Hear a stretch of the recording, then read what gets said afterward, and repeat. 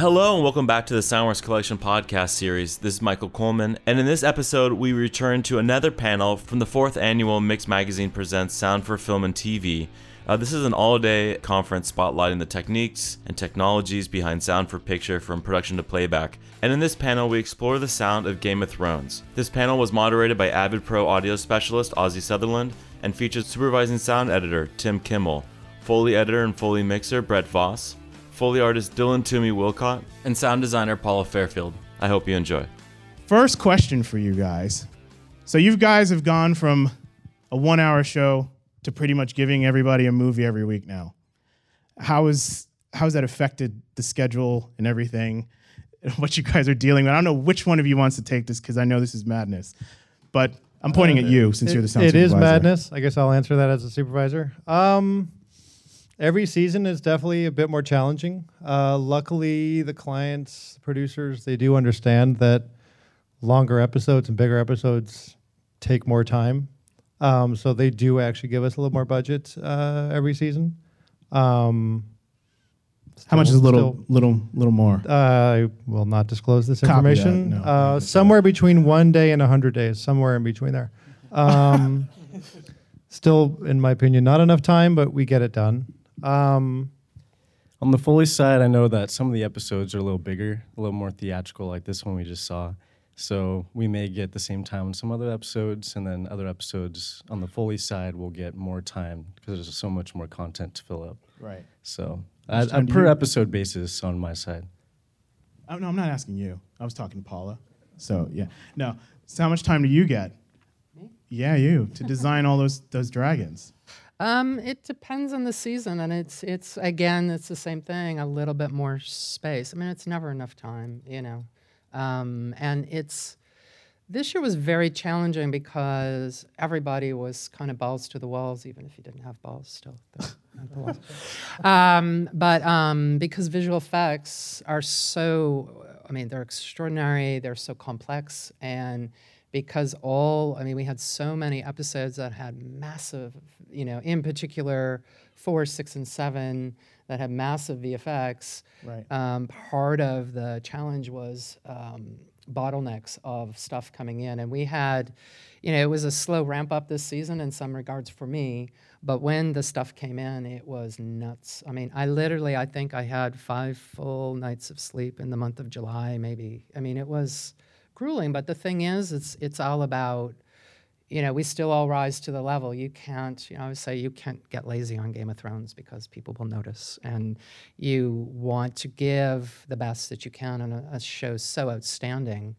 So whatever, you know, we're blessed that the producers do acknowledge it. We always wish we had more, but we make do with what we have, and you know, and I think as a team we're very, you know, this is our, 5th? For me, I came on in 3, so my 5th season with all these guys. The crew has remained the same, and we have a kind of a nice flow. I mean, we just, even when things get nuts, and Tim can no longer speak through his beard because it's grown very long, I can still understand him in his furry voice. Mm-hmm.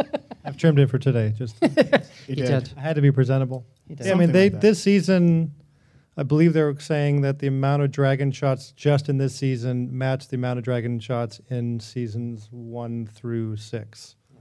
So, and as the person who handles the dragons, she had a little bit to worry about. A couple of things to do, plus, you know, the errant polar bear and a few other things. Well, don't worry, we're going to get to your polar bear, too. Don't worry, we're going to talk about that.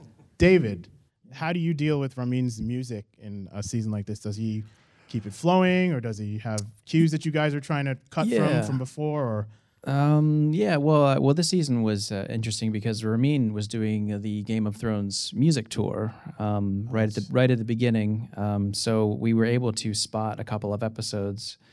I think the first 2, and then Ramin went off and did a tour around the country with his orchestra, which was awesome if anyone saw it. So then he had we had a lot of time to prep for the first couple episodes, and then as time went on, things narrowed down. And but usually he has a good 4 to 6 weeks to write the score and record it.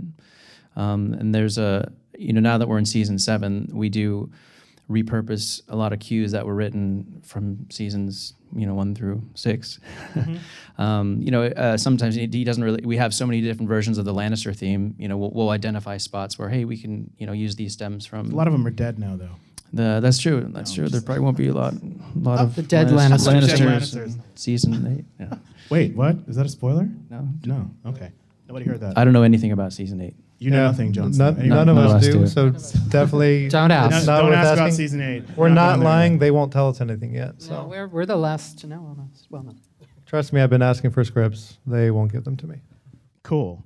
All right. So, what do you handle? What do you deal with, Mr. Big Shot? Mr. Big Shot, Yeah, right? I know. I'm Mick Foley.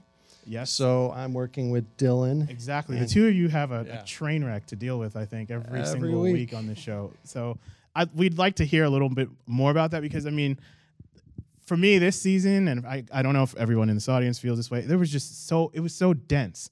Every show was that much more dense with detail to every little thing. 900 horses, dragons, everything flying on ice all over the place. So how do you guys, as a team, wrangle all that and get that to Annalie and Matt so that it's manageable? Well, the good news is that Tim here will figure out what actually needs to be done in Foley, what's going to be done in the effects, what's going to be done anywhere else if it's going to Paula.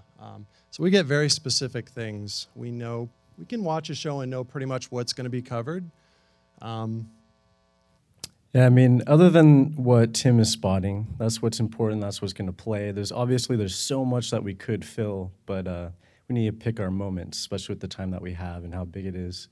But what we do like to do is we just like to connect everything into the world. Like, I just love how Game of Thrones has all these props that we can actually utilize. Like, everything is connected to wood or is connected to a leather saddle or, people are walking around with multiple leather, like leather and metal and their sword. And I think that you kind of just pick a character who's moving around, and there's so many elements to, like, Jaime Lannister that he's just talking and you hear him. There's other stuff going around, but it's like the immersion is right there on the story. Yeah. So, yeah, you do bring everybody into a world every single week, which is great. Okay, so let's talk some bear. It was all production sound. All production sound. So, Paula, did you design the bear? Me? Yeah, you. Yes, So you're not only the mother of dragon, you're a mother of bear now, too. I am. All right, cool. So there's some interesting stuff in there. We can't give away all your secrets, obviously, but something that I think us avid guys have picked up on is you have some interesting things you do to the vocalizations when they're, dead at this point in the show. And can you touch on some of that? I like this. I don't know. Keeping What it. is this? I don't know, just some drama. Something between us Well, here. this don't know is what's what I going do. on. Yeah, this I is can what you sit do. in my studio and go like this. Yeah. Well, the bear, the ice dragon, the whites are kind of all from the same family in a way. I mean, the whites were established end of season 3. No, 3. Children of the Forest. Oh, is it season 4? Whatever. It's all merged. It's been a long time. It's a bunch of years ago. Yeah. So that was the first time I had to deal with the whites, and I remember, just trying to figure out the palette for that and what they would be, and you wanted this thing that made your skin crawl, and it's horrible, and I mean, and find something that a dead thing could make, that would be, I didn't know at the time. I mean, because I never read the books. I didn't have time, so I didn't know the significance that first scene would end up, the repercussions, because obviously it's we've got, Hard Home and all that. I mean, you start to develop this huge library of stuff. The concept when I approach something like that, one of the things I asked myself, okay, so you have this bear, the same with the sort of the whites, like, which I call kind of like ice zombies in a way, although we weren't supposed to use the word zombie, but in a sense they are. And so I kind of go first to the physicality of it. You see this creature who is part bone, part, flapping around skin and fur. And then the vocalizations, what would happen? What would happen to the vocal cord that would, it's like, okay, so in real life, the bear makes a certain sound, but what happens when it's, partially deteriorated, parts are missing, or it's frozen and it's hard? And it's, what happens to that? So those are the kinds of things that I've been, in terms of creature design, which I don't know, somehow I've kind of ended up doing a lot of this over the years. As sound designers, we end up working a lot of horror. Of course, you cut your teeth on that, and so you play around in that zone. I've always been fascinated. This is too much. I don't know. I've always been fascinated by kind of glottal vibrations. That I'm fascinated with that too. I do it at home, just laying on I the love couch. the glottis. I do. I know. Just like try to get that going. Let's all revere the glottis for a moment and what it can do. No, but it's an amazing thing because if you think about it, that's where the sound emanates from. So with the bear, with the whites, for instance, one of the things I thought of was that kind of like sort of icy quality to a frozen kind of set of vocal cords that would rattle, that kind of like have that thing. But you also want that kind of screech that kind of makes, it's like nails on a chalkboard, so those kinds of things. So when I first made the whites, going through different kind of versions of it and trying to come up with something, I started to literally, and by the way, that was the year I think Clip Gain was introduced. You're welcome. Oh, Yes. yeah, because it made, I literally got so frustrated one day.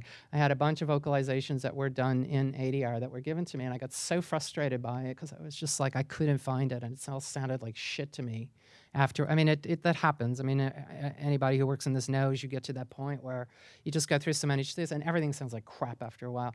And I took the Clip Gain, my pencil, because I was using a stylus, and started just radically ripping the shit like this with the Clip Gain. Well, it was interesting, right? Because what I was essentially doing was ripping pieces out of the vocalization, kind of the way they look visually, So I was trying to come up with something visually that matched. And it's the same with the bear, but now the bear is this big, rumbling pile of bones. And so literally this year, because I knew about the ice dragon and the polar bear and whatnot, I literally lived in my studio with like 40 pounds of dead animal bones all year, like strung up in chime form. I had mics that I would put inside of skulls and smash them to shit. Note to self. I'm not sure if I'm coming out there soon. Dude, I saged. It's all good. Okay, good. We're good. The evil Good, shit's good. gone. All It's right. gone. All right. No, it was weird though. It was kind of creepy and weird to walk in your room and have this. I created this huge kind of like almost like a chime with everything dangling, and I bashed the crap out of it and do all this stuff to try to come up with a bunch of things that would run under the body movements, but also become part of this kind of glottal distortion, for lack of a better. Oh, that's a pretty good term. That's a great term. I I like think that. we're gonna coin that. Glottal distortion. Glottal distortion. I like it. So, and then to get and then pitching, doing radical pitching, and just playing. Playing and being and really kind of. On this show and in general, I was talking to someone earlier that. My job is not necessarily about subtlety unless I'm working on a show that's subtle, but this is not subtle. And so my job in some weird ways is to run to the edge of the universe, run to the edges. Where is how far can we take this? And so that's what I did with this. And it was an interesting process because I did one that was more bear-like, but kind of a little radical, but a little edgy, kind of like rough around the edges. And then I did one that was almost full-on bone stylizations with glottal shrieks and stuff. And they went back and forth and ended up with kind of a blend of the two, which is very interesting. I would have actually gone a little farther with it maybe, but I do like where they ended up, which is very cool. But that's part of it. I think as sound designers, part of it is to explore the edges of the Netherlands, and then it's up to the mixers and the rest of the crew, and they're putting it together to pull back. It's like I look for 12 on the Richter scale, and then they pull back to 3, in a sense, to blend. But that's kind of my job to figure out, and it allowed them, because we had 2 full different versions, it allowed them to then really pick and choose and figure out how to sculpt. And sometimes it's like that. Under pressure when we're, because this was one of the scenes where we got, visuals very late. That was the best way to do it. Was like, okay, all right, I'm gonna do this, and then I'm gonna give you these things, and you guys, because the visuals were still coming in, it was like some stuff changed. In fact, they recut the middle of it. I remember after I had sent it, and they were, shifting stuff around. It was a very interesting process, but it is about kind of dreaming and getting crazy. And the whites, the bear, the ice dragon, all from that same cluster. The ice dragon's a little different because I added some unique features to it, but that's kind of been it's the amazing thing about Thrones is that to live with a show, God, when we're done it'll be 6 years for me anyway, to live with a show and develop, the whites have developed, the dragons are the most notable thing that have been in my care since they've been in children, and now God bless their souls, they've gone on to university and become crazy doctors and lawyers and all that. But it's as opposed to a movie, it's a very different situation. And one of the things I always have to think about is not painting myself into a corner. So thinking, projecting what could come. And I didn't do that at the end of 4. I had no concept of Hardhome and what was coming, but I went back to that original source material, and Tim and I kind of back and forth, shot some more stuff, processed stuff, added stuff in, and we've created this year, I did not touch the whites because I had too much stuff on my plate, but we had built such a gigantic library of stuff over the last couple of years that Tim was actually able to, he fit it like ADR. And so that phenomenal scene. Pretty much, yeah. No, and he did a phenomenal job. That amazing scene when they bring the white to the dragon pit to present to Cersei. We'll be showing that. Yeah, that comes from stuff that I worked on, but Tim fit like ADR. He fit it like ADR, and it's an interesting scene because it's the first time you're up close and personal with the white and spend any quality time with them. So there's an extended kind of set of vocalizations where there's and it's a cool scene. But that is the kind of the result of all of our collaboration over the years and building up a library so that Tim was able to take that off my plate, which was... That's great. Poor him had to do it, though. Yeah, you did have to do it, probably. There's a couple of white vocals in there to deal with, yeah. So Dylan and Brett, did you, in that scene, is there any stuff from you guys that's fresh or new or...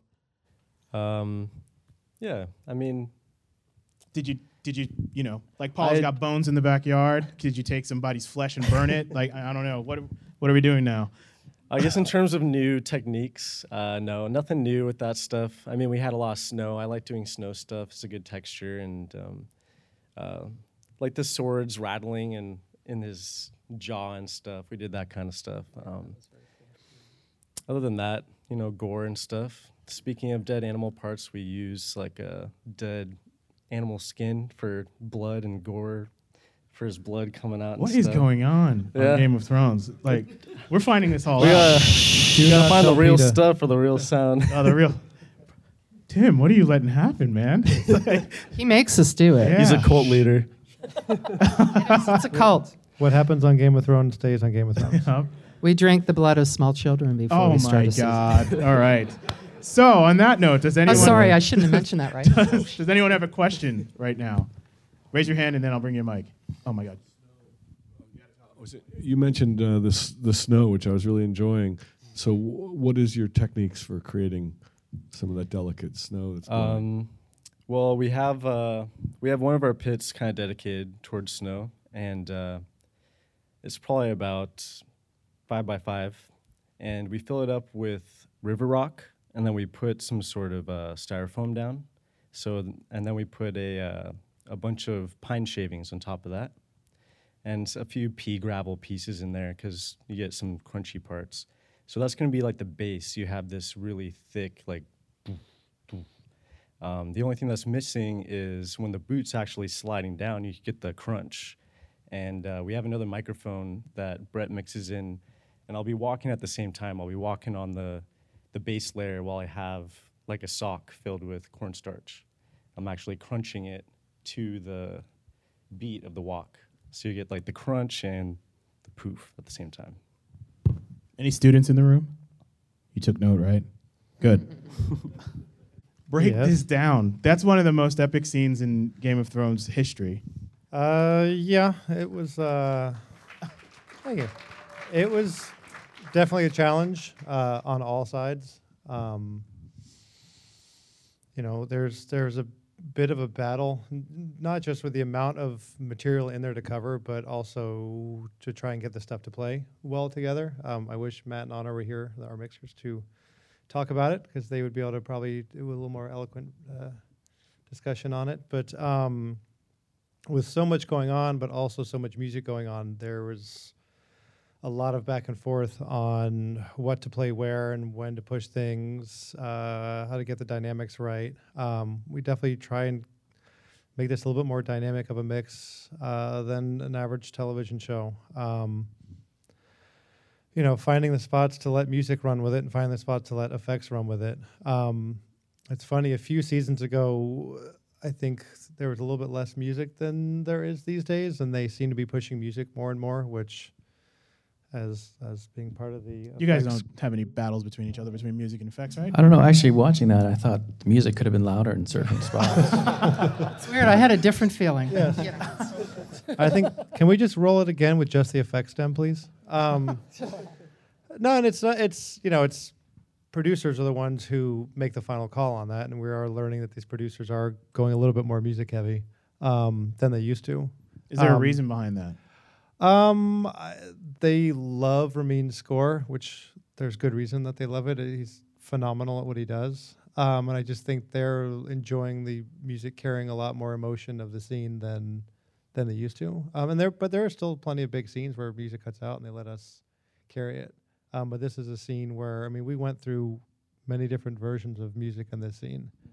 Well, there was also there was a lot of music Ramin had composed that we pulled back on many stems, because we find Ramin writes this beautiful cue with a lot of instrumentation, and then when we get on the stage and we're throwing it all up and figuring it out, Anna is great with deciding that, hey, maybe we should pull back this percussion here, and earlier, like when the whites first start attacking, when the ice freezes up and go over, there was actually a really big driving music cue that Ramin had composed for that scene, and we took a lot of elements out to let sound. That was a moment where I think we let sound kind of drive the narrative there. Nice. We won that battle. Yeah. So It's the battle of fire and ice. it is the battle of fire and ice. Speaking of fire and ice, this gentleman's question about your dragons. So, you knew we were going to end up here somehow. What do you do with the wings, since they've grown so big, like A380s or something flying over you? Yeah, it's it's kind of interesting because, again, this is a unique situation where I have care of these creatures, these extraordinary creatures, from toddlers to 747s, and it's a very kind of crazy process. I didn't understand the scope of it until a few years in, and I went, wow, it's like I can't think of another show where that's been a thing. It's, and it's kind of funny because it's like your puppies, it's like, oh, it's a puppy, and then it grows old, and then it gets old, and then you have to put it down at the vet, and you cry, and anyway. You need a hug? I do. But, Yep. thank you. My Drogon died this year, my dog, so it was, anyway, whatever. It's another story. So kind of the process is like, it's kind of a funny thing. It's this year I had to completely re-engineer the wings on the body completely, and kind of every 2 years I would do that. That's sort of what the cycle is looking back, that you can only get away with pitching down shit so long, and then you've got to start afresh. And so this year, knowing that they were, these magnificent, gigantic beings, I completely started from scratch, and it was an interesting process to choose. But it's a lot. There are the wings and the different kind of function of the wings. There's the body moving through the air, all of those things. And for me, I love doing that stuff almost. The vocals are wonderful, but the body and the textures are what kind of bring you closer, especially in the intimate scenes, of course. But, the fact that you can kind of hear and feel their fur as they scales as they fly through the air. But you know what I'm saying? Like, it brings you, it makes you lean in, it brings you kind of closer. And in the first couple of seasons, Foley covered a lot of stuff, and I used that and ran with that. And there's still elements from those because they would shoot at 96K for me, so I knew that I was going to be pitching and tearing. And I had a library of stuff that they had done in the first couple of seasons, but as these guys got bigger and bigger, it was sort of became more on me to take that over. And so this year, it really was from scratch. And so there's all kinds of elements to bang the wings. I really, one of my ideas this year was that I really wanted these wings to bang like a sonic boom. But, and the beginning of the Loot Train, that was my thought, that, you know, you'd hear this thundering bang. It's like, what the fuck? And then another one, and then he would appear. But the music kind of ended up doing the same thing. And so my kind of lovely idea had to you know, went by the wayside, and we ended up with the first vocal, which is a whole other story. But it really is about, you know, I think the other thing is that the visual effects are so beautifully detailed. I mean, the work that Joe Bauer and his team do, you know, it's like my 5-year-old self looks at these, and it's like dragons, you know, and it's so, and I kind of crawl over their bodies and crawl over the visual effects and look for tiny details, the littlest details to pull out, you know, and create textures that allow you to feel like these things are real, like that's what scales would sound like as they move through the air. This year, I also played games with myself and added, so one of the things I thought, I set up a thing where I wondered if I could use a dragonfly somehow in this. And so— A dragonfly? Just because conceptually it was kind of cool, and I challenged myself to see. And so actually those thorns that Danny likes to ride so much. Sorry, she on her, the thorns that are on the top of the dragon, yeah. That wiggle around, you know, that actually has elements of dragonfly wings that are processed and pulled down to get that kind of flutter. And it's a private joke for me because I love the full circle of it and that it's kind of cool.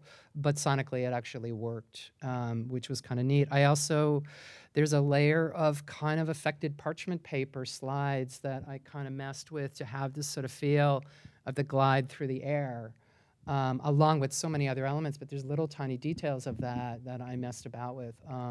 But again, it's like all, you know, taking into consideration the same, you know, the glottal flutter, you know, with the wings and the body, it's, you know, how the scales ripple, how the body moves through the air, and how those wings push up. You know, I literally had a sound for the bottom bang, the top bang, the push down of air, the push up of air, like everything. And each time I had a sequence I had to go through and reposition them rather than, I mean, I could have copied and pasted, I suppose, but for me, I don't do that because I want each scene to feel fresh and real and have, I mean, my job, all of our jobs, is to bring you to the threshold of believability, you know? That's our job, you know, that you can stand there and believe for a second that the dragons are real and that polar bears are real and then whites are real. They're totally real. Totally. No, I believe they're real. They live at my house. Yeah, exactly. That's awesome. So does that answer your question? Cool. You Foley guys had a bit of fun in that scene too. Oh, yeah. A couple of things. Couple of things. A few things. Yeah, going back to what we were saying earlier with the music conflicting with the effects and stuff, everything in that scene is really harsh. Everything that's going on is really harsh. And the scene is emotional at the same time. So, I mean, on the Foley side of it, we just came from this really, like, we just wanted to have the connection to the ground and to the floor. That's what we are. And we did a lot of stuff with, like, glass hitting each other inside the water for different little ice pieces. You know, half of it, they're fighting invisible whites when we had it. But we had just tons of just weapons dropping on the floor in all different ways and on ice and on the snow and on the rock. And yeah, it was a little reminiscent of Battle of the Bastards, but with snow. Mm-hmm. Yeah, it's an interesting thing because I think the other thing we have to consider, because Ramin's score is so delicious and so broad, it makes it a kind of a living hell for us because we still have to tell our story, even though we have this music. I'm sure Ramin, you know, probably feels the same thing. I mean, music and sound share the same bed, essentially. And sometimes I find that music, hogs the blankets a little, and, it's that kind of thing. You want to kick him out of bed, all that kind of stuff. But it's an interesting thing because that doesn't happen in other areas. You don't have a conflict between visual effects and cinematography, for instance. I mean, they kind of blend and naturally complement each other, and they're sort of different things. But in the sense of music and sound, we're both telling stories. We both, Ramin, I have to, on my side, and it's the same with effects and Foley and everything, we all have to present everything. As you just heard, I mean, they're cherry picking on the stage, they have to. But we have to. Ramin composes a score to the most beautiful, luscious score as though there are no sound effects. I design as though there is no music and dialogue. And that's how it has to be. And they have to be presented in layers such that they can be pulled and stripped, but not so many things that they can't mix through it. So it's an ongoing challenge. And so my approach has been to look for things that music doesn't do, i.e. if I can flutter or I can dive or I can do things that's non-musical that will allow, it's all about survival for sound design in a weird way, because music does tend to be king. I mean, that is the way most shows are constructed. They're, Mother, which is out now, is kind of an anomaly that way. But for most shows, that's what it is. And so, but we still have to tell the story, and some things have to live. And so when I'm thinking about frequencies, for instance, and what could possibly be music, the story I tell has to occur on every frequency round, in a sense, if that makes sense. So the wings, they may bang low, okay? The bang may go because there's a ton of percussion, and the flapping of the wings may not go in time with that, and so that's got to be pulled back. But you still have to hear the crunching of the wings as they go up and down, or the movement through the air. So something lives to tell the story. And that's the battle, I think, on music side and on sound effects, in Foley also. I mean, everybody is providing ultimate detail. And I always say Game of Thrones is like, I think the lushness of Game of Thrones is the kind of tip of the iceberg kind of idea, where I think what I'm just saying goes across the board in every department, and what lives is a little bit of each thing. But it's like if you lift the skirt and look underneath, you see all this like incredible detail that is there, is behind it, but doesn't necessarily play. But it gives this like lush world as though you are just, And I think it's a really, while it's frustrating and it's kind of really, this is the first year I've watched the show as it's aired. I've had a really hard time in the past doing that. Maybe ego is part of it, I don't know. But it's like when you know that you have spent days and days and lost sleep over certain things, and they fall by the wayside in the greater good of the storytelling, it can be very hard. And I think it's something as sound designers we go through. I mean, it's, I've gone through periods of times when it absolutely crushes me, and I'm sure Ramin on music side, it's the same thing. I mean, he probably was devastated by the beautiful score he wrote and then what was left of it. And because all he remembers is the beauty that he put into it. And it's the same for me. Oh, I remember those nights, sleepless nights in the studio with the Dragons. And then I'm like struggling to hear that cool little thing that I put in that's not there anymore, or whatever, but it's part of the process. It's part of the team, I would say, though, because I think we've gotten better on our side when we'll have spotting sessions. We do with the producers in the room, David and Dan, they will say, oh, this is going to be an effects moment. We should clear for this here and come back in here. We really try to sort of, negotiate those peaks and valleys on the music side. And then I remember in season 5, we did that with the hard home sequence. And when we got to the stage, the guys, I think we just made it backwards. Like where it was going to be a big music moment, we wanted all effects, and where it was going to be, I remember that being one of the most challenging things for me because the score was designed in a completely different way, so we had to shift it around. Yeah, and the thing is, there's no time in this kind of schedule. I mean, we're basically making feature movies on a TV schedule, and it's very, very challenging. So there's no time to go, oh shit, we didn't cut that, let's hurry up and scramble to do that. No, that stuff has to be sent to the stage. It all has to be there in all its glorious detail, and then becomes stripped away after that. And it's tough. It's a tough process in some ways, but when I actually really enjoyed the season, and I kind of, you kind of eat your shit at the beginning and go, okay, this is like prepare yourself for this. And you know, and in the end, I was very proud of, and I am proud of all the seasons. Now when I look back on season 3, 4, I love it, you know, but the pain of that initial kind of, fuck, you know, is gone. And I can sit and enjoy it like a viewer and be proud of what we did as a team. So it's a cool process, but it's part of the filmmaking process. I mean, anybody who's worked in this for any length of time, and those of you who are starting, be prepared for that. It's part of it. You know, you don't, I mean, unless you're working on something that has, as a sound designer, that has zero music, which is very rare, you know that stuff is going to fall by the wayside. But I always said I never wanted to watch because I would never try as hard. Right. That's very interesting. And but you know, as it turns out, that's bullshit. So. That's totally bullshit. Cool. Does anyone have some questions? Real quick one. You guys mentioned about the dynamics opening up a little bit. I've noticed in some of the work I'm doing that they seem to be a little bit more lenient in the loudness and peak area. Are you finding the same? I mean, we still have specs that we need to hit. You know, what we did on this episode, we mixed most episodes of the show at 81 because we have a dialogue norm that we need to hit. And in order to hit it and it not be blowing our heads off a lot of the times, we mix at 81. But on episode 6, and usually there's one episode per season, that we will mix at 85 so that we can give ourselves more dynamics. And somehow we still hit the dial norm spec, so we were obviously really loud.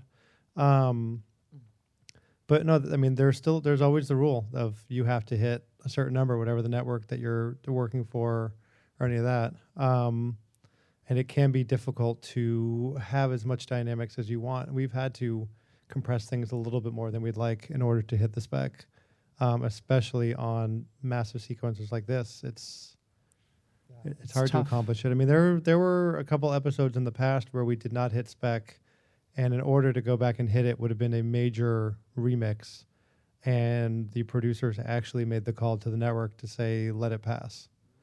It's pretty gangster. It's the only show I've ever been on. To get that kind of there were a couple episodes where there was no way to hit all the specs, and they let it slide.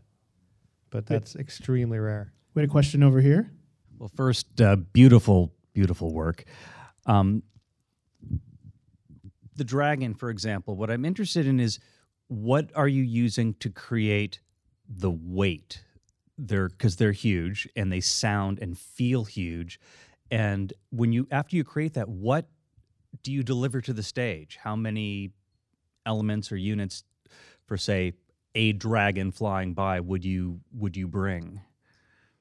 It's changed since season 3 when I came on, partially because my own process has become more sophisticated and the show has become more complicated. So for me to be able to do what I wanted to do, I've bumped my chops up considerably, and you know, it's been an evolution for me, you know, to do that, because there's no way you can send full cut tracks for this. I mean, I'm running somewhere in the vicinity of, well, I know because I break my Pro Tools. I broke it again this year. You know, it's so funny because I'm older than dirt, and I remember when, I started working on Pro Tools when it was like Pro Tools 1, Pro Tools 2, Pro Tools 3.2, you know, 424, added 16 tracks, 32. I remember 64 tracks. I will never forget this. I remember saying, what would I ever do with that? I'm not mixing. And now it's like I break it at, well, I cut, part of the reason why I'm breaking my machine all the time is I cut at 96K, and it is brutal on the system. And I had to actually, this year, break up the Dragon session into, by the time we got to the end of it, break it up into wings and vocals and you know, because it was just too crazy. But it has a lot to do with it's you know, it's like anything. It's just finding elements that, you know, I had kind of a cool, this kind of neat bison recording that I had made. I have uncle has like a wildlife preserve in with his wife. It's a long story, but they have a preserve that they rehabilitate injured animals in just outside of Banff. And I went up there and recorded a bunch of stuff. And so just taking some of their kind of breaths and movements and stuff, and for instance, and lowering that, and that stuff became for when she's riding on the dragon and kind of that roly-poly kind of feel. Trying to think of other things. I mean, the bangs were like sonic booms, and there were some kind of muted explosion, different kinds of things to kind of to accentuate and make the shape. In the end, when I deliver, I mean, I'm trying to think what I did this year. Usually there were 2 levels of vocals, so I think I delivered something in the vicinity of about 5 7.1 stems that were like 2 levels of vocals, so a deep vocal, a high vocal, body movements, wings, and then a separate thing that would be like feet and fire and things like that. So, and I'm not a mixer, but I've been learning skills at that. I mean, it's kind of funny because I can't send 500 tracks to the stage. It's not going to happen. We wouldn't have time to deal with it. No. And so I've had to learn to do that and to get it dialed in. The other thing for me is, and as for any sound designers in the room, look, your moment of glory is just before you send the stuff to the stage. My own personal kind of wallowing and enjoyment and nirvana is me. I get to sit in my little room and ride a fucking dragon all by myself. And I want to feel that. I want to feel that experience, because for me, even though sometimes I know Matt will separate stuff or change, pannings and stuff a little bit or whatever, but I need to know that all those elements work together to create that all the pieces are there. And the only way to do that is to sit and enjoy that. Otherwise, I'm working blind, and there may or may not be those pieces. The pieces may not be there. So, but the other thing is just the pure enjoyment. I mean, my 5-year-old self gets to ride a dragon and then send it off. I will never hear it like that again, because then it comes in onto the stage and it's meshed with all the other pieces. But for me, that joy is what drives me to do that. And so I mix, I have my room is in 7.1. I want to hear it. I want to feel it. I want to feel the flaps. I want to hear that bang. And it's entirely pleasurable for me. And it's my moment where I. Hey, Paula, yeah. I'm going to give you one more moment of that. What? I'm going to give you that moment in the room in a minute. Excellent. So, you have a question?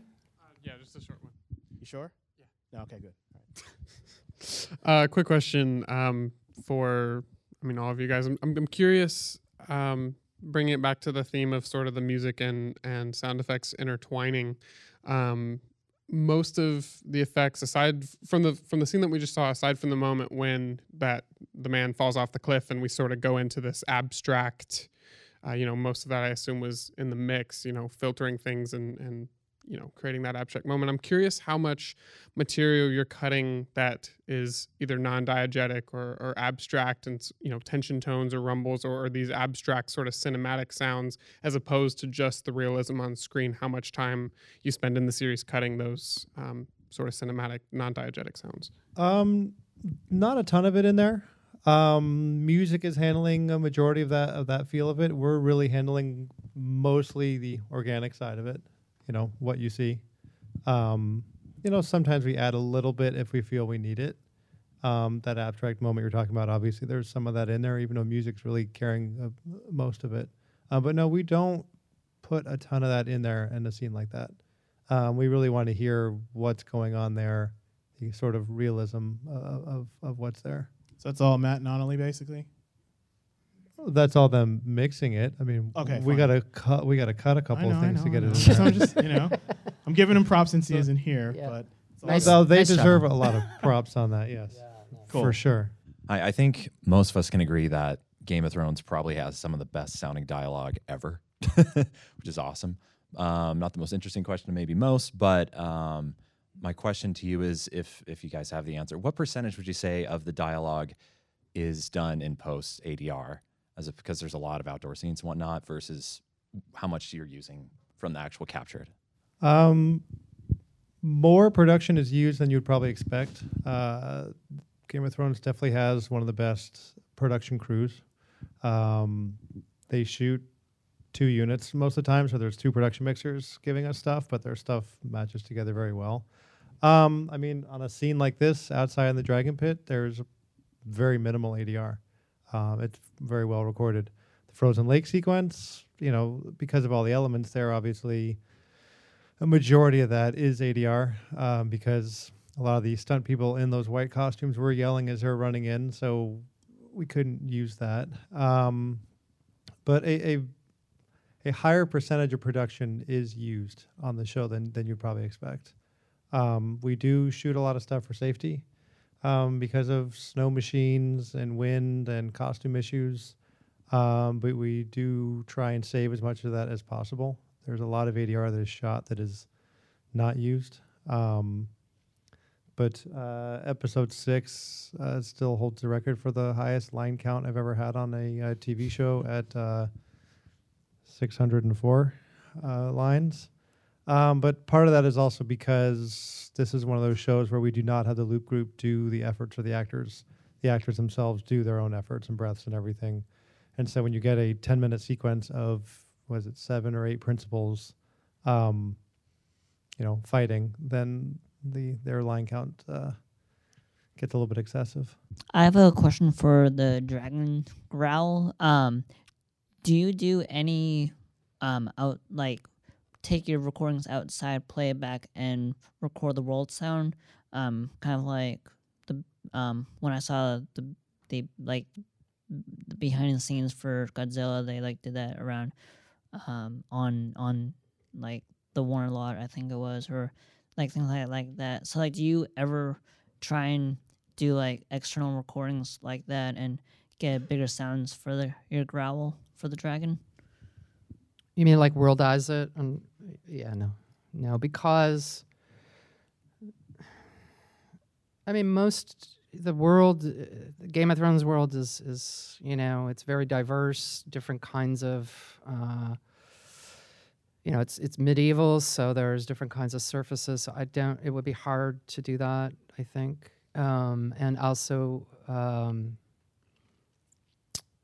that's tricky stuff. I mean, that's fabulous. I love that technique, but it's one of those where you have a lot more time. It's awesome. We don't have necessarily that kind of time to do that. I mean, especially with this season, just getting it all done was a challenge, let alone getting fancy and down with yourself and get out there and worldize it, which I would love to do that. I mean, I know that there are people who use that technique a lot, and I think it's beautiful and fabulous, but it's not something on a show like this that there's time for, unfortunately. This is more for a reaction with Foley and production sound. Were there any sound effects that kind of came from production that inspired you? Kind of the scene I had in mind where I don't remember what season, but Maester Pycelle is in his moment of weakness at in one of the council meetings. He lets out a little squeak. Oh, right. Yeah, we added that. At a producer's request, that was added. We thought that was going to be something that didn't stick because they ask for joke things somewhat frequently that they want to laugh at on stage and then get rid of. But that was a moment that they actually wanted to keep in. I believe there was a little argument with HBO on it, but the producers won that battle. So yes, there is you say Pycelle squeak, I'd say a Pycelle fart, but yes. There's 2 throughout the whole thing, right? There's only one. There's only one that stayed in the mix, and that is a moment that we went back to multiple times to find the right one. The perfect there fart. There were probably 20 options that were played on stage, and we literally printed it and laid it back and went back to it again 3 times to change it again to find just the right one. In terms of inspiration, we usually go for something otherworldly. A lot of the production, at least for armor and swords and stuff, aren't really full or heavy enough. In terms of other inspiration, though, there are some scenes that aren't finished yet, like guys in green suits and stuff. We like to do little sounds for them and send them over. But that's just fun. So I have this really weighty question here. We have the Ice Wall, Dragon Inn, and Barry White up there. Who is the one that came up with Barry White? Do you That see? would be I thought- Paula. Awesome. It was a delirious moment, and Right. I take pleasure in making up weird things in those moments. So that was one. Yeah, Well, I understand. Her labeling on sending stuff to the stage is unique, always interesting and entertaining for us. Foley crew as well on Yeah. the labeling of things. And how do you manage? This is such a high pressure show, right? It's worldwide. How do you manage all the different personalities? I mean, we're talking about the production, I get that, but part of the production is managing the people that are delivering their heart and soul. Do in you each see part. these 5 up here right now? I mean, this is hard to manage right now. No, I mean, luckily, this is a show with a phenomenal crew all around. We all get along really well. We're rarely in the same room together. I did not see Paula this season because she's in her studio. They keep me doing her locked thing. up in a dark room by myself. Yeah, I mean, myself and Annalie and Matt are really the three that are actually physically around each other when they're mixing. But other than that, it's managing people who are at their studios in various places. And luckily, personality-wise, we all get along really well. We all are very professional in what we do, but also really enjoy what we do and like to have fun with it. So sprinkle in a little gag here and there to keep things light when we can. Like that one, I don't know if you guys remember, I think it's 2 seasons ago. There's this drunk guy peeing and he turns around. He starts peeing on the mountain's armor. You can hear it in there. Kind of just added that in there. But that joke sound actually stayed in the mix because we loved it. So we... No, it's like Game of Thrones is like an awesome family. I mean, it really truly is. And part of that has to do with Down and Dave, who, I've been on many, many shows. They are accessible. They're wonderful guys. They're very creative. And I think everybody feels like, when you've got people at the helm that are that kind of gracious. I mean, they talk to anybody on the show. They're not, you have some shows where people sit up in their little castle and, you know what I mean? And it's just, and these guys could be the biggest assholes on the earth and they would have earned it, in a way, and they're not, they're actually, so for me, I know the combination of these guys who I adore and love like family and those two who I loved a bit. I mean, I love their brains, I love their humor, and I love the fact that they respect all of us and give a shit about us and our jobs. It just, in those tough moments, like this was a tough season, the last few weeks of it, I mean, we're all half dead. But, it's just, it's part of it. You care and you keep going because you don't want to let anyone down. And when somebody gets overburdened with something, the team kind of helps each other out. So it's been, I think, a remarkable, the anticipation of the last season makes me so sad because this has been such an extraordinary experience for me, and I'm sure everybody agrees. And it's like to think that it will end it's horrible in a way, because it's truly is one of those unique, once in a career things where you have everybody kind of working together in harmony and.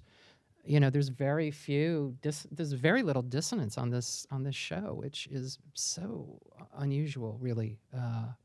So yeah, we are blessed. Definitely. I mean, on a show of this magnitude, if there was conflicting personalities, this would really be a impossible thing to accomplish. But luckily, we all get along well enough, and I think all complement each other enough that's what makes it possible.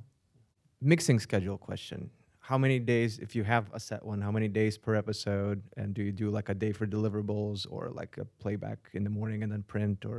And do you stay in Atmos or 7.1? And what's your workflow there? As far as mix days go, if there's an HBO spy in here, that's why I will not say. They don't like us to talk about the amount of days. They've been very careful with us on that.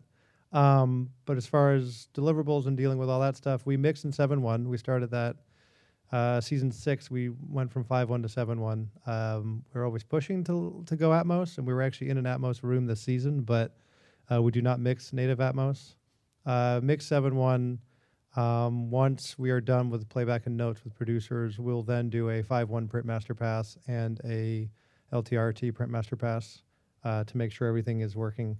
And then they do an upmix to Atmos. A different mixer comes in and does an upmix to Atmos for the Blu-ray DVD release. The one thing, though, just to note is that though we can't say how many days, it is shockingly small amount compared to a feature movie, you know, and that's the thing that's incredible. I mean, the fact that we're able to pull this off at a fraction of what most features of this kind of magnitude are doing. I mean, a feature like this would be months on the stage. We are not that, obviously. So.